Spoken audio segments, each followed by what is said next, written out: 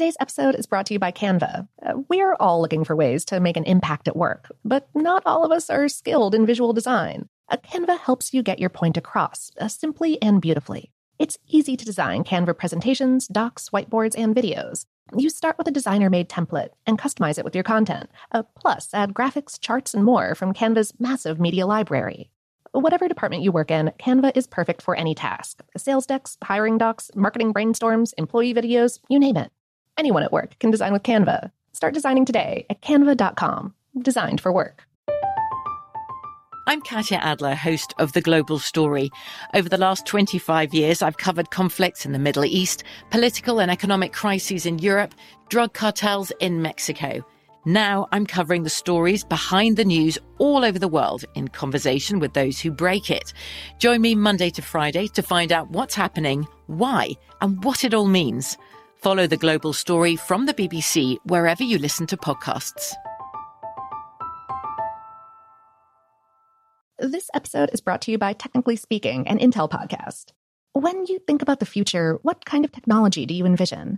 Whatever the future holds, artificial intelligence will undoubtedly be at the heart of it all. Join Graham Class as he hosts Season 2 of Technically Speaking, an Intel podcast, and hears from the minds transforming healthcare, retail, entertainment, personal computing, and more with the help of AI. Tune in every other Tuesday and explore the latest technology that's changing our world today and creating a more accessible tomorrow. Listen to Technically Speaking, an Intel podcast on the iHeartRadio app, Apple Podcasts, or wherever you get your podcasts. What's up, this your boy Lil Duval, and check out my podcast, Conversations with Unc, on the Black Effect Podcast Network. Each and every Tuesday, Conversations with Unc podcast feature casuals and in-depth talk about ebbs and flows of life and the pursuit of happiness. Unlike my work on stage, I tap into a more serious and sensitive side to give life advice and simply offer words of encouragement, yet remind folks to never forget to laugh. Every Tuesday, listen to Conversations with Unc, hosted by Lil Duval on the Black Effect Podcast Network, iHeartRadio app, or wherever you get your podcasts. Presented by AT&T. Connecting changes everything. The best conversations I have with my colleagues are the ones that happen when no one is looking, when we're not 100% sure yet what to write. Hopefully, having conversations like this can help you figure out your own point of view. That's kind of our job as Washington Post opinions columnists. I'm Charles Lane, Deputy Opinion Editor. And I'm Amanda Ripley, a contributing columnist. We're going to bring you into these conversations on a new podcast called Impromptu. Follow Impromptu now, wherever you listen. Welcome to Brain Stuff, a production of iHeartRadio. Hey, Brain Stuff, Lauren Vogelbaum here. We humans all have a favorite color, or colors. But historically, it's been difficult to empirically explain why. It was easy to prove that people do like certain colors more than others, and research has shown that people often associate colors with feelings. However, because there was no standardization of colors, or some smaller subset of colors for scientists to work with, no one could explain why we like certain colors. Enter Karen Schloss. As a child, her favorite activity was organizing her crayons.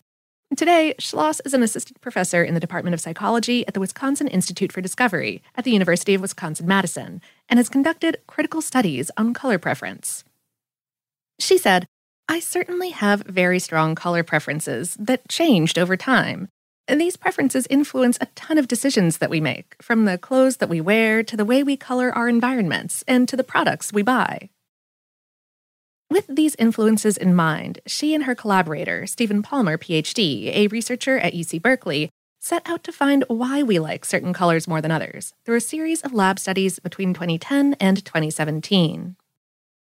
Schloss and Palmer hypothesized the ecological valence theory, or EVT, which they describe in their 2017 paper as the theory that, quote, people like/dislike a given color to the degree that they like/dislike all of the objects and entities that they associate with that color. For example, people often like blue hues because it reminds them of clear skies and clean water. On the other hand, people tend to shy away from brown hues because they remind us of feces or rotting food. That was their hypothesis. So, were they right? To explore this theory, Schloss and Palmer conducted a series of lab studies with several separate groups of participants who ranked color preferences, what colors made them think of certain objects, and if those objects represented positive or negative things. The result? They found that 80% of the change in average color preferences from one group of people to another was based on how much other people like objects related to those colors.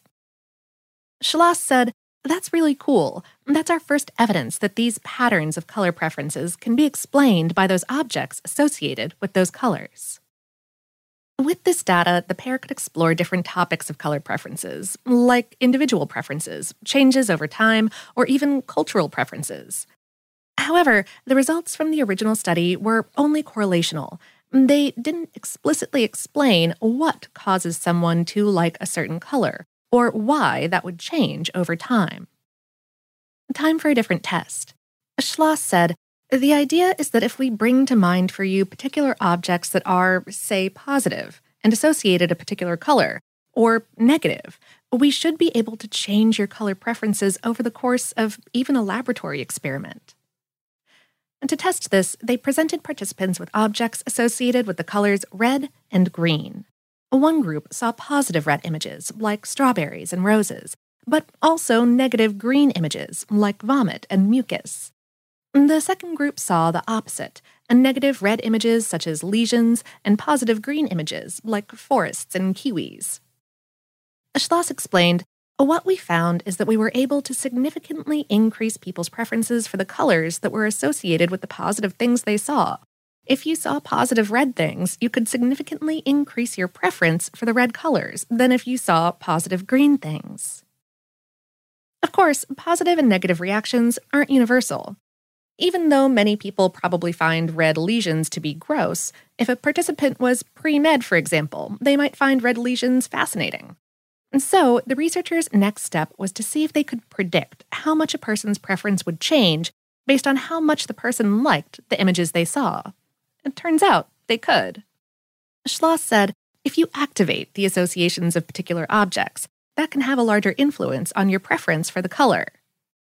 By activating, she means reminding you that an object exists, basically bringing it to the top of your mind. She continued, "Those objects are going to have more weight than the ones that I didn't activate." So, if participants saw more positive images of red things, whatever those things were, they were more likely to have a positive association with the color red. This explains why a person may have positive or negative feelings about certain colors. It comes down to your experience with objects of those colors over time. And this may explain why yellowish-greenish colors, the colors of things like pus and vomit, are the least liked across the world, according to Schloss, while blue hues are the most popular. Blue is nearly always associated with universally positive things. In fact, in Schloss's studies, blue was the only color for which participants never listed a negative object. Scientists like Schloss have explored the idea that color preference may be part of our evolutionary design. She said, "The idea is that color preferences act as a steering function that guides us toward things that are positive for our general health and well-being, and away from things that are negative. We have this learning mechanism to learn associations between colors and objects or concepts, and then use those to inform our judgments about colors. This could have been something that may have been adaptive for us to have." However, she points out that objects don't always have a rhyme or reason for their color. And in our relatively safe and curated world, it's often not a life or death preference. For humans today, our choosing a color we like for, say, our love seat or cell phone case may help us thrive, that is, be happy. And avoiding colors we dislike may help us avoid failure, that is, being unhappy. And even in that small way, the simple question, "What's your favorite color?" may have more depth than we previously thought.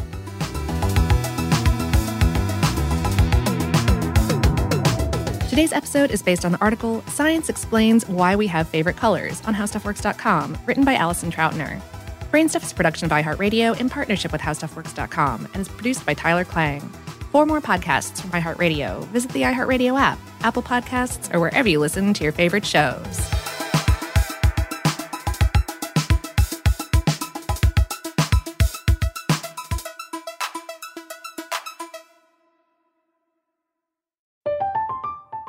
I'm Katya Adler, host of The Global Story.